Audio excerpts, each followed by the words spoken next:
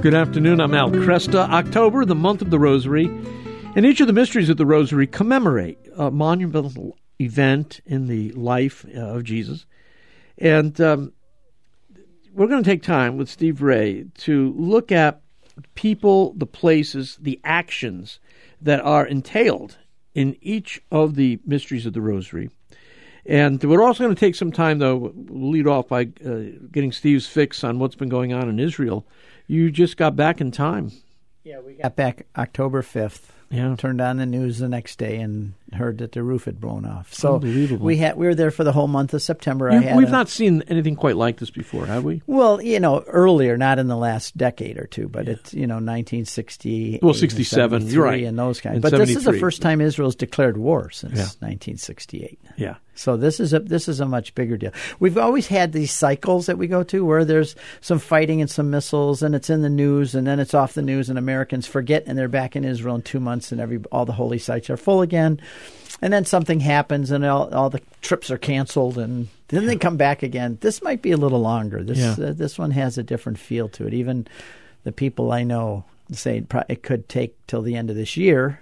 If you don't know what Israel's going to do. See, Israel could flatten Gaza in a second. Yeah, if they wanted to, right. if they were to do to the residents of Gaza what Hamas did on October 7th, right. They'd be blown out of the water. Right. Yeah, and the fact is blown into the water. Yeah, that's right. They have a very similar view that we do of a just war theory, is that you kill combatants, you don't kill innocent people. They could have gone in and just obliterated Gaza, but they're not wanting to hurt people, but the Hamas uses them as human shields. They shoot missiles out of schools and hospitals. So when Israel retaliates from where that missile came, it's more of a propaganda war, even in some ways, than it is of military war, because Hamas is using, and they're succeeding in that. Just look at the universities across the country and the people who are supporting Hamas. Yeah, they're worse than ISIS. In the lack of authentic conversation about this. Yep. The left has seized this to make Israel appear the aggressor. Yeah, without any respect for the legal process going back to the founding of the State of Israel. I think people don't realize that the Palestinians, there was a plan for the Palestinians to get the land. Right. And they rejected it. And Israel does not want that land. Right. And they want the war over it. Yeah. So imagine this. You see yourself as a besieged minority, which Jewish people certainly felt after World War II.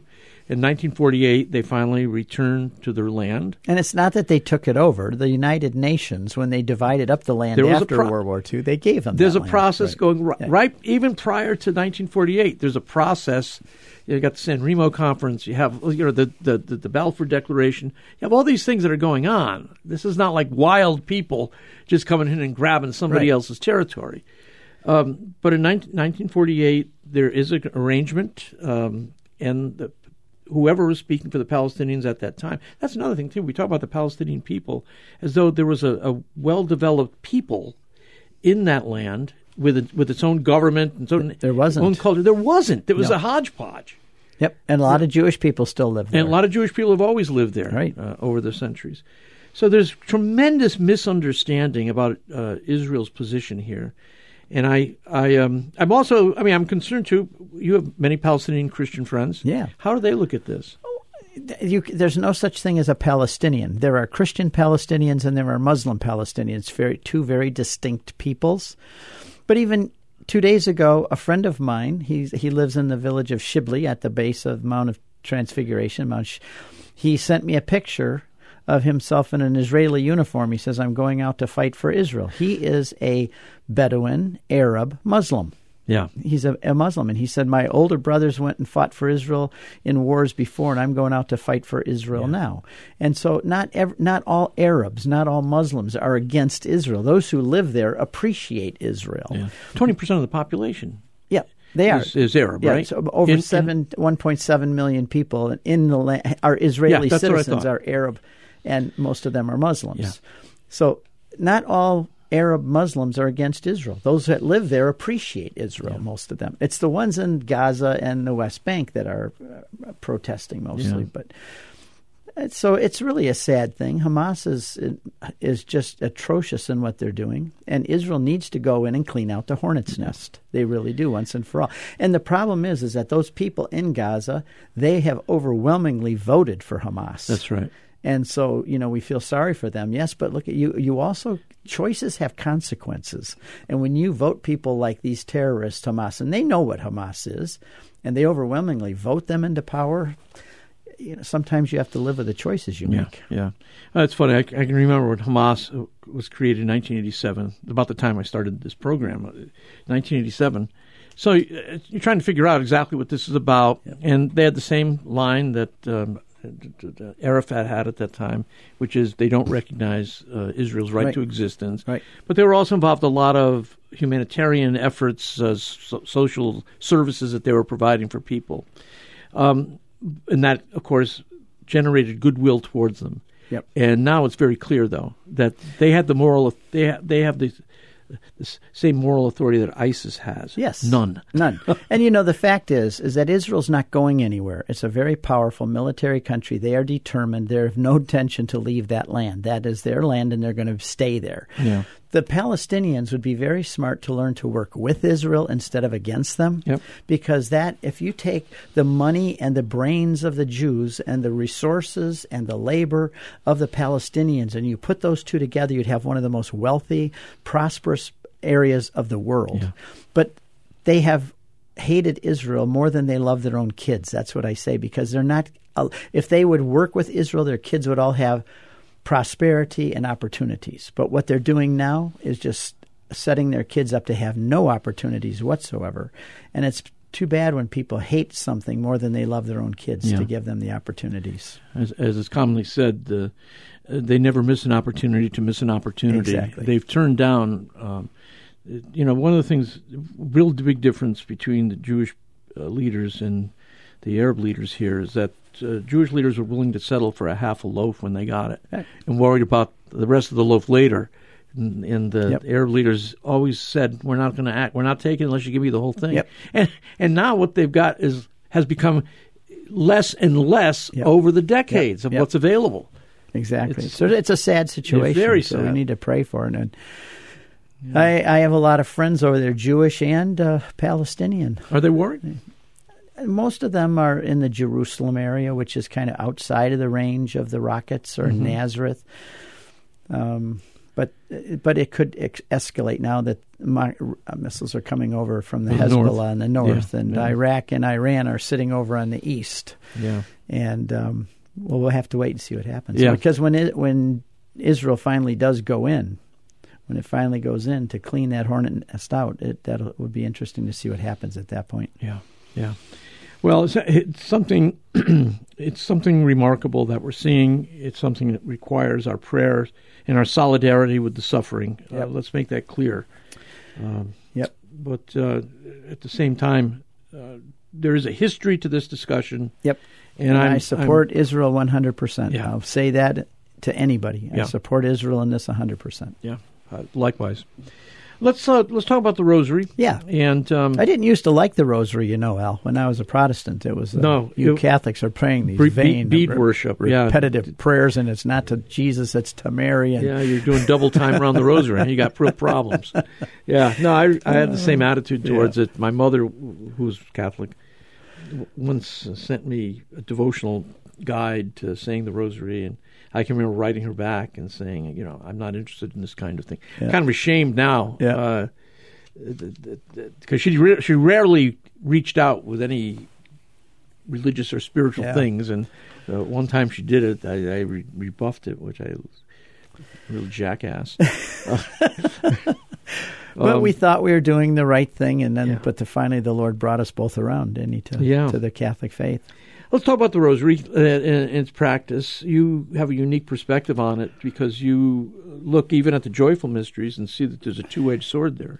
What I like to do, Al, is since I've been to the Holy Land so many times, and I like to study Scripture, and walking in the land and even the way people live there even today is very similar in some ways to the way they did before. And just look at Mary's life not just on the surface, but maybe think about it a little more. For example, the Annunciation, we have that as a joyful mystery, but it also there's a other side to that coin of where it could be also a sorrowful mystery, because she's a 15-year-old girl. She's not married. Now, this is a big deal among people. They say she was married. Well, even the Gospels say that she had not moved in with Joseph yet. She was married because in that today we have a marriage ceremony. I went to my niece's wedding on Saturday. She wasn't married. She had that service. She was married. In Israel, there's two. In the Middle East, there's two events. The first is the betrothal, where today, if you're betrothed, it's in the church with the priest, and 1,000 family members are there. It's like our engagement, but it's much more formal. You're betrothed, and you become legally married at that point, but you don't move in with your husband to fulfill that marriage for probably at least a year. The consummation remains. Exactly. And not only just the consummation, but also the wedding mass. Yes. So you have the wedding mass a year later, and then the two parts of the wedding are made one, and then you go off on your honeymoon and you consummate it. So Mary had not moved in with Joseph. She was a 15-year-old girl. And in Nazareth at the time, there couldn't have been more than 250 people living there. Even today, it's 100,000 people. But our friend Amr, who lives there, says everybody knows everything about everybody. The rumor, the gossip mill, he said, I one day, I'll just say this quickly, I know we're short on time. Everybody was calling him while we were on the bus. I said, Amr, why are they all calling you in Nazareth? He said, well, because I just ordered a new red car for my wife. I haven't even told anyone I ordered a red car, but all these people are calling to congratulate me. He said, so just imagine, and he says this, just imagine, Mary steps out of her cave one day and she's showing that she's pregnant, and everybody knows that marriage has not been finished yet. And they're going to say, Mary, what happened to you?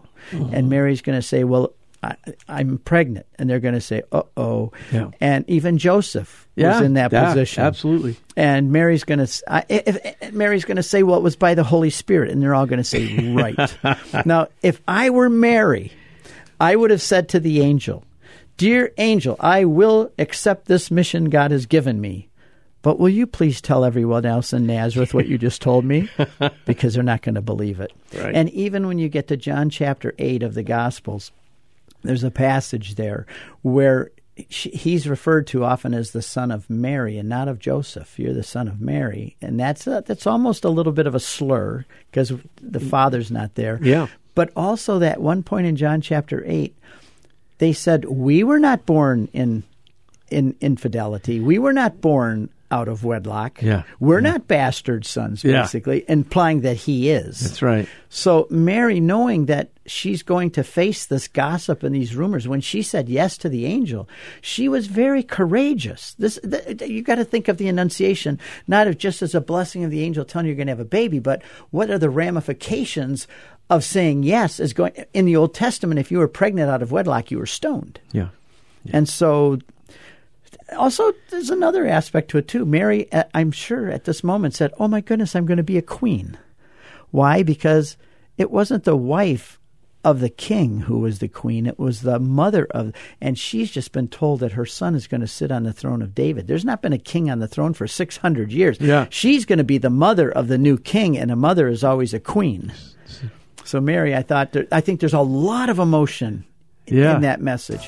And then the big thing is, and then the angel left her. And Mary's sitting there looking and saying, what just happened? No wonder she Mom! No wonder she ponders these things in her heart. Yeah. She had to, because she was alone. Yeah. Steve, hold it there. We'll come back, continue the conversation. My guest, Steve Ray, our topic, Mysteries of the Rosary. We're looking over, we just talked about the Annunciation and how there's a lot of emotion going on at that moment. I'm Al Crestel. We'll be right back.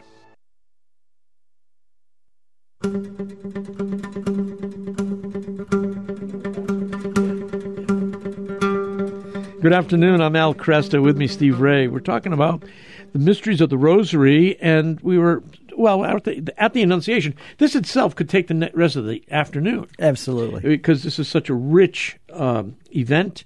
And we were talking about Mary's, the address of the angel to Mary.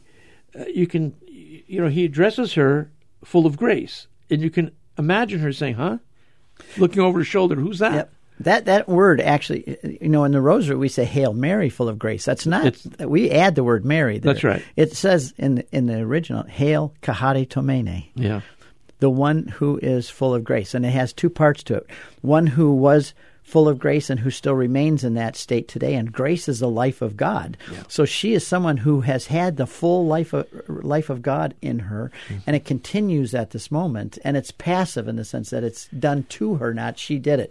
The Greek language is very precise. So John Paul II says that Mary got a new name just like Peter did. Yeah, yeah. He was Simon, now he's called Peter. Mary was Mary, now she's called Kaharitomene. Yeah. And John Paul II says that's her name in the eyes of God. You, the one that I made full of grace that stays that way.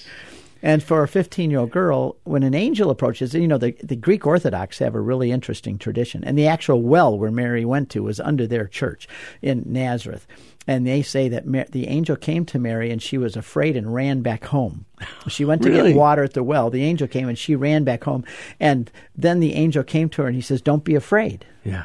Because she was like, I've never met an archangel. I don't know how I'd respond to an archangel, especially if he comes and says. And I also think that the angel came with his wings down, and he was bowing to her. We always see him like approaching her. Yeah. I think he was bowing to her because he knew that little girl who she was. She was going to be his boss someday, the queen of the angels. He knew who she was, and he didn't just come and talk to her like a 15-year-old. Go, hey, guess what? You're going to have a baby. He came with great reverence because he saw her as the queen of heaven soon to be, and the queen mother. And then to say that the angel, the last verse is so poignant, and then the angel left her, and the 15-year-old girl. Abrupt. That's an abrupt stopping place. It is. Yeah. And he's gone, and she's got, people think because she was the Immaculate Conception, she understands everything. She never got bit by a mosquito. It means it's like she's floating 3 feet off the ground. Right.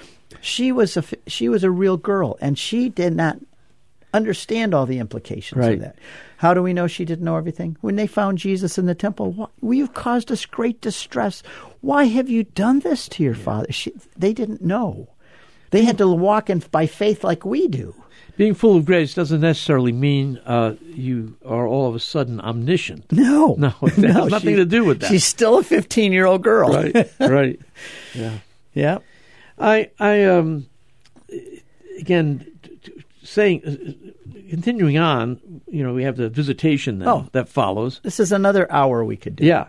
And so how long is the distance? Well, people says she made haste and went to her relative Elizabeth. First of all, it doesn't say she was her aunt. It says she was a kinswoman, which means I think Mary was of the priestly line because Zechariah was a high priest. Elizabeth also. They were from the tribe of Abijah, who was in the Aaronic priesthood line. If Mary is that close of a relative to Elizabeth, then she is also in the line of Aaron the high priest. And a lot of people say she's from the line of David. She may have been also. But they were very stickly about marrying outside of that if they were pure Aaronic priesthood. John the Baptist's parents were pure Aaronic priesthood. Mary went to visit her relative Elizabeth. Therefore, I suspect that Mary had the blood of a priest in her, which means Jesus, through Joseph, gets the tribe of Judah, and from his mother, the tribe of Levi or Aaron, he's priestly and kingly blood. Right. But anyway, she goes, it's 100 miles, Al, to walk. We do it in a Mercedes bus in 2 hours. And along the way when we're driving... She's not out jogging. No. And she had to join a caravan because there's no way a young girl could walk alone all that way. She had to join a caravan for the safety and the supplies and everything that went along with that. And so when we're driving in the bus all the way down, I keep reminding people, and don't forget, Mary's still walking. Because it's a 100-mile trip from Galilee to Jerusalem. Ein Kerem, where she went, was just maybe 4 miles west of Jerusalem, out in the hills, the hill country of Judea. Yeah. And we don't have time to do this today.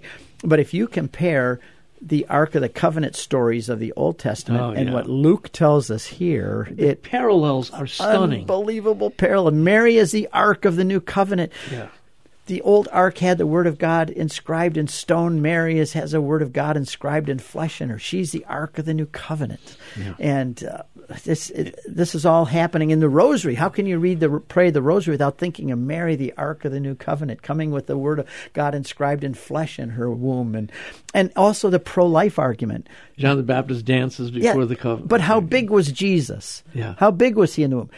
Let's say she made haste. Okay, so it took 5 days to pack her little suitcase before she went there, get her little sandals and everything together, and 5 days to walk there. So she's 10 days now. How big is baby Jesus in her womb? Right. You still couldn't see him with your naked eye. You'd need a microscope. And yet John the Baptist leapt in front, and Elizabeth says, who am I that the mother of my zygote has come to me? No, it's not. Who is the mother of my Lord? He's already in your womb. At the Annunciation, another thing about that is that's when the incarnation took place. It didn't take place in Bethlehem. That's 9 months later when Mary introduced him. But he became man at the Annunciation. And on the altar there in Nazareth, it says, and the Word became flesh here.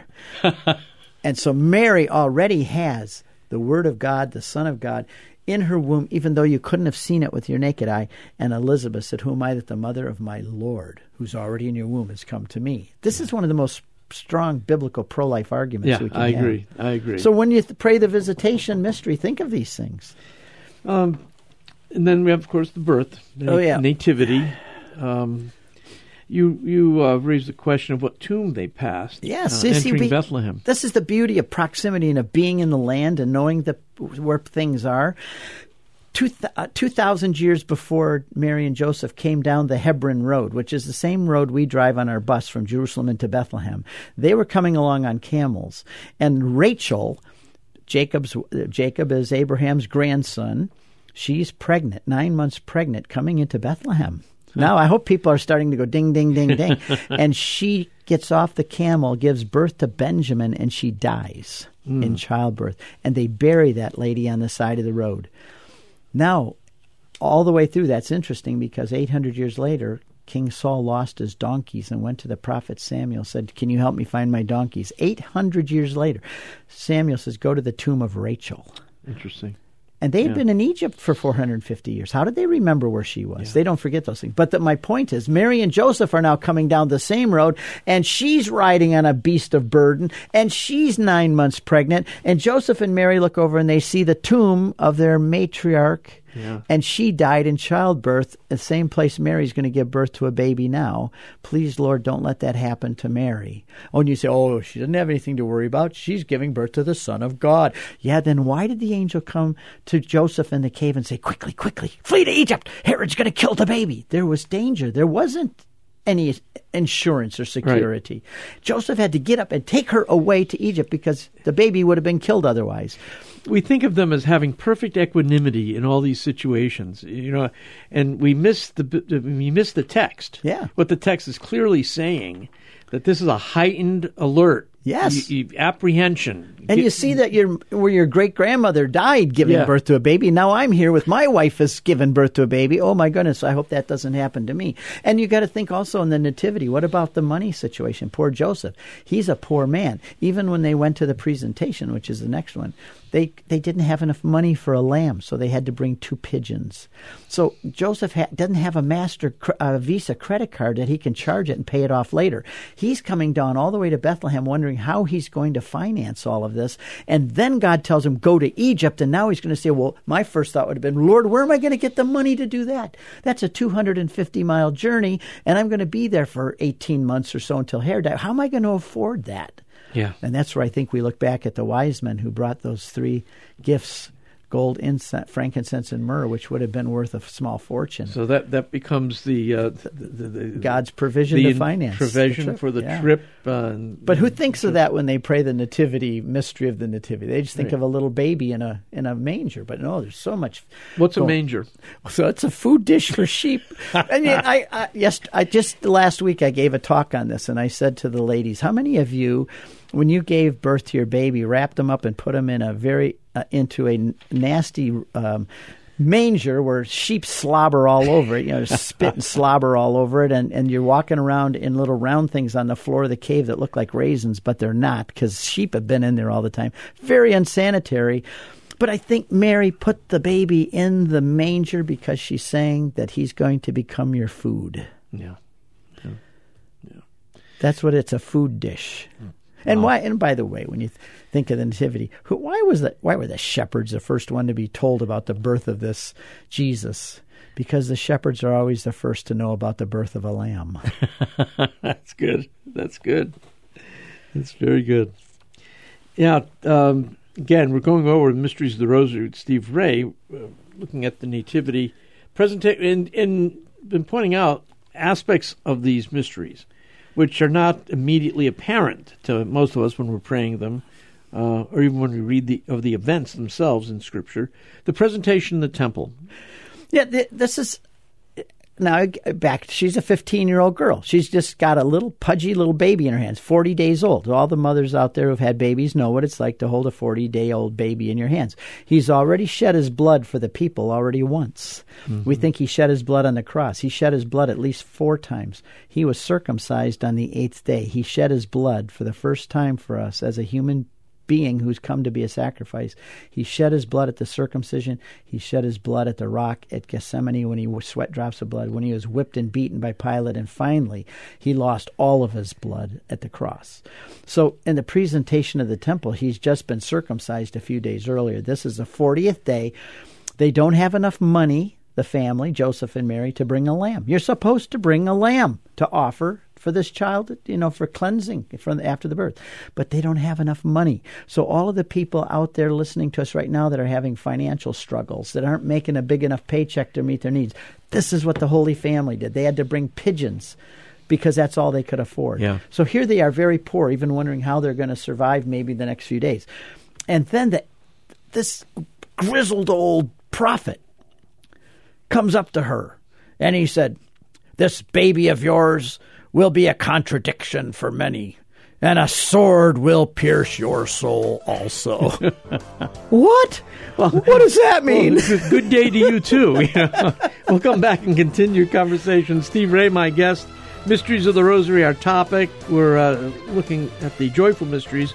We're also pointing out some stories that run through these mysteries. We'll come back. Of course, these are the joyful mysteries, but what is Mary told here? That a sword will pierce your soul also.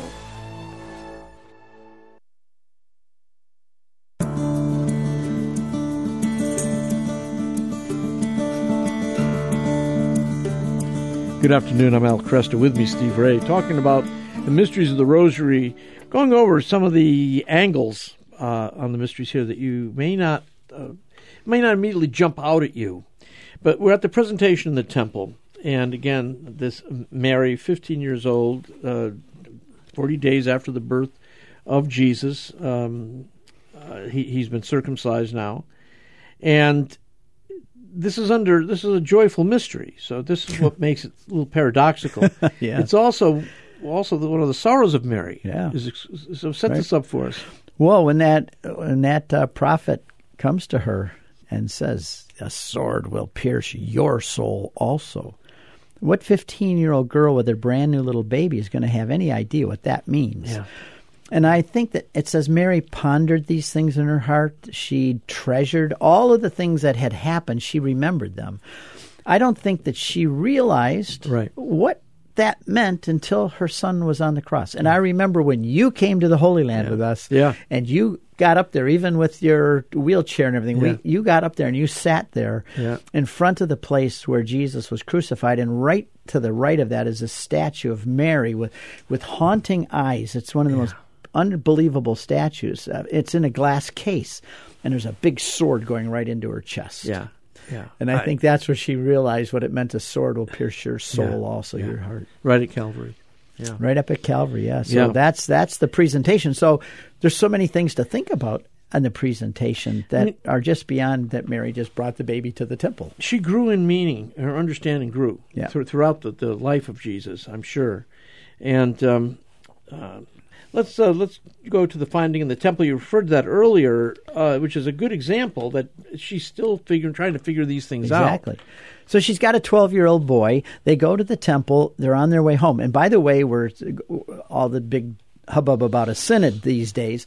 The word synod is used one time in the Bible. It's the word synodia, and it's in this passage of finding Jesus, because it says that when they went back the first day, when they came together at night, Joseph and Mary came together. That means the men and the women traveled separately. Yeah. The women were in a group and the men were in a group. And at night, the families came back together. And Mary says, "Where's Jesus?" And Joseph said, "I thought he was with you." And she said, "No, I thought he was with you. Oh, my goodness, we've lost the Son of God."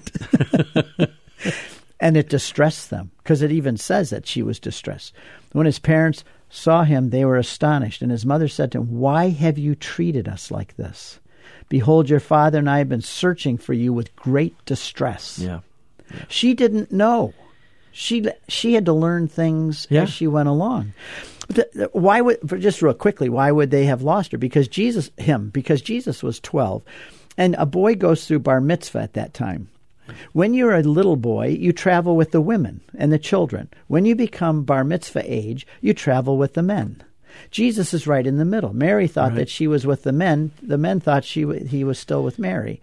And so they had to go back and find him. And here he is discussing these things with the top-notch professors of the University of Jerusalem, so to speak. And she doesn't understand. She even says, "I don't understand." And he says, "Don't you know I'm in my Father's house?" Which is another thing that this should teach us, is that the temple and the Jewish people is not something to be discarded, like your guest was on just before me, Mr. Feingold, because Jesus said, "I love that. This is my Father's house." He didn't say, "I've come now, so just get rid of it." He said, I'm here because I love my Father's house. Don't you know I'm supposed to be about my Father's business? Yeah. So there's so much going on even at the finding in the temple, which is when you pray, this is a joyful mystery, but it's also a sorrowful when you do the devotion of the Dolores, the seven sorrows of Mary. The seven sorrows, yep. Is losing Jesus in the temple is one of the sorrows. And so can you imagine, you're almost 24 hours. You have no idea where that son is. And that. Oh, any of us who think we've misplaced one of our kids knows what adrenaline pump goes into our Yes, and you'd bodies. say, but it was a different society. They didn't have to worry. But look at the Good Samaritan story of the man who went down and he was bushwhacked and robbed. And people did those kind of things back in those days too. That's So right. you had to be afraid for your kids. Yeah. Let's jump to the luminous mysteries, see if we can get a few of those in. All right. The baptism in the Jordan. This is, again, the luminous mysteries that John Paul II formalized as part of the Rosary. Starts out with this baptism in the Jordan. This is a moment in history that I wouldn't believe if it hadn't been written.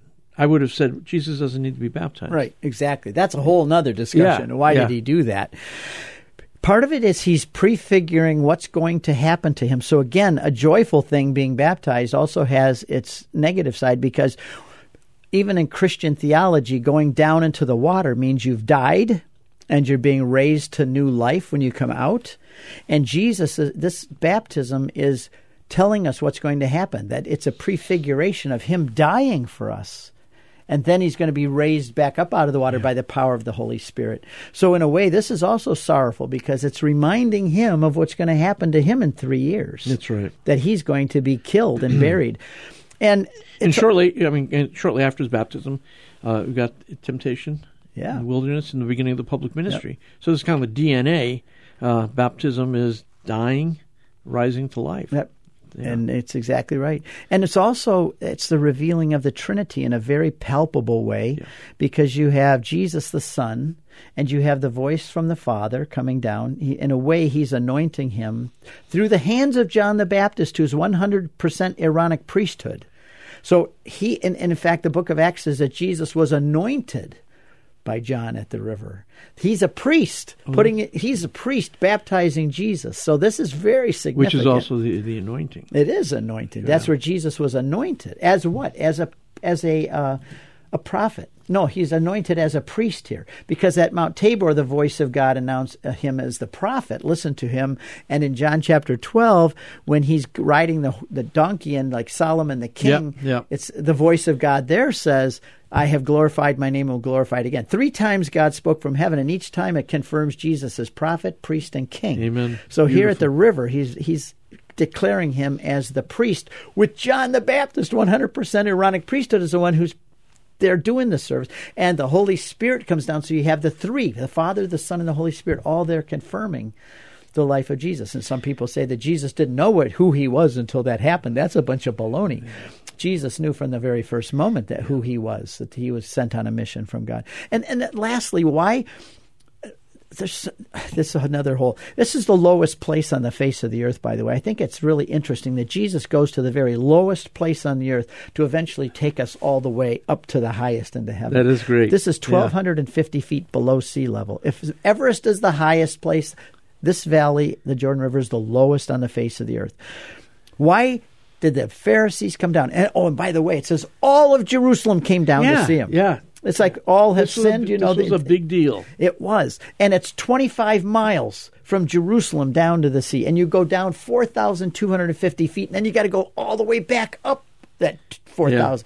And it's going to take you 2 or 3 days to get down there walking. So to say that all of Jerusalem went down to see John, he's on the headlines of the Jerusalem Post every day. This guy is. And they say, "Are you Elijah?" Why? Because Elijah wore a camel hair robe and a leather belt. John the Baptist wore a camel hair robe and a leather belt. The only 2 in the Bible that it says that about.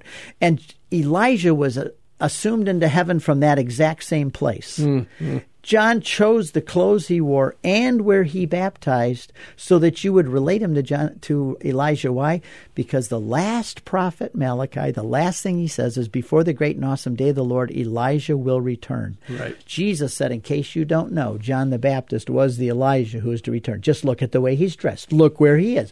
And the Pharisees went there and they said, there's the hill where Elijah went up into heaven. This guy looks just like him and he sounds like him. They said to him, "Are you Elijah? He went up from here. Did you just come back down?" Yeah. And all of this is happening at the baptism. There's so much happening at the baptism. And by the way, the Essenes, who are less than 3 miles away in the city of Qumran, don't think they didn't know about Jesus first, because John the Baptist was associated with the Essene community. He would have gone right over and said, "Look, the dove came down on this guy." Yeah, it is interesting. They had to know what was going on. Yeah, they had to. Yeah. They were looking for the Messiah. Yeah. So this is... do we have any clear references to any of the Essenes in the New Testament? Well, Jesus had his Last Supper in the home of an Essene, because they went in the Essene gate to get to where he was going. And it says, look for a man who's carrying a jar of water. Now, if you don't know the land and the culture, that doesn't mean anything. But when you understand the context of things, women carried water. Men didn't carry water. Yeah, so there's a signature right there. You would never find a man carrying a jug of water. That was a woman's job. Yeah. But it was a celibate community. The Essenes didn't marry. Right. And they were celibate, so a man had to go get the water for their community because they didn't have women in it. Right. Very good. So this is, and the whole aspect of there's a great book by John Bergsma called Jesus and the Dead Sea Scrolls. Yeah, and he shows how more and more as we study the scrolls, we see, especially in the Gospel of John, how Jesus and John the Baptist were thoroughly influenced by the Essene community at Qumran and their spirituality. Yeah. That is a great book. I recommend it highly too. Let's see, we've got about 3 minutes left, and we're in the. And we've only gotten into the first. Let's go to the wedding feast of Cana. Okay, we'll stay in order here. You point out that Mary bookends the ministry of Jesus. I think that's beautiful. In the Gospel of John especially, and I have a commentary on John, which I loved writing, and it's the 2 times Mary is mentioned there, and I used to, as a Protestant, say, well, the Bible didn't mention Mary so much, you guys make way too big of a deal of her. But I would say now that it's not always how often she's mentioned, because Mary took a back seat. She was a quiet, contemplative woman.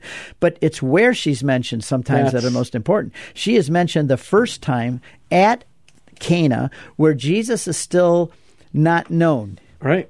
And she says, do whatever he tells you. Now, this is interesting. She wants a miracle. She says they have no wine. He knows exactly what she's telling him to do.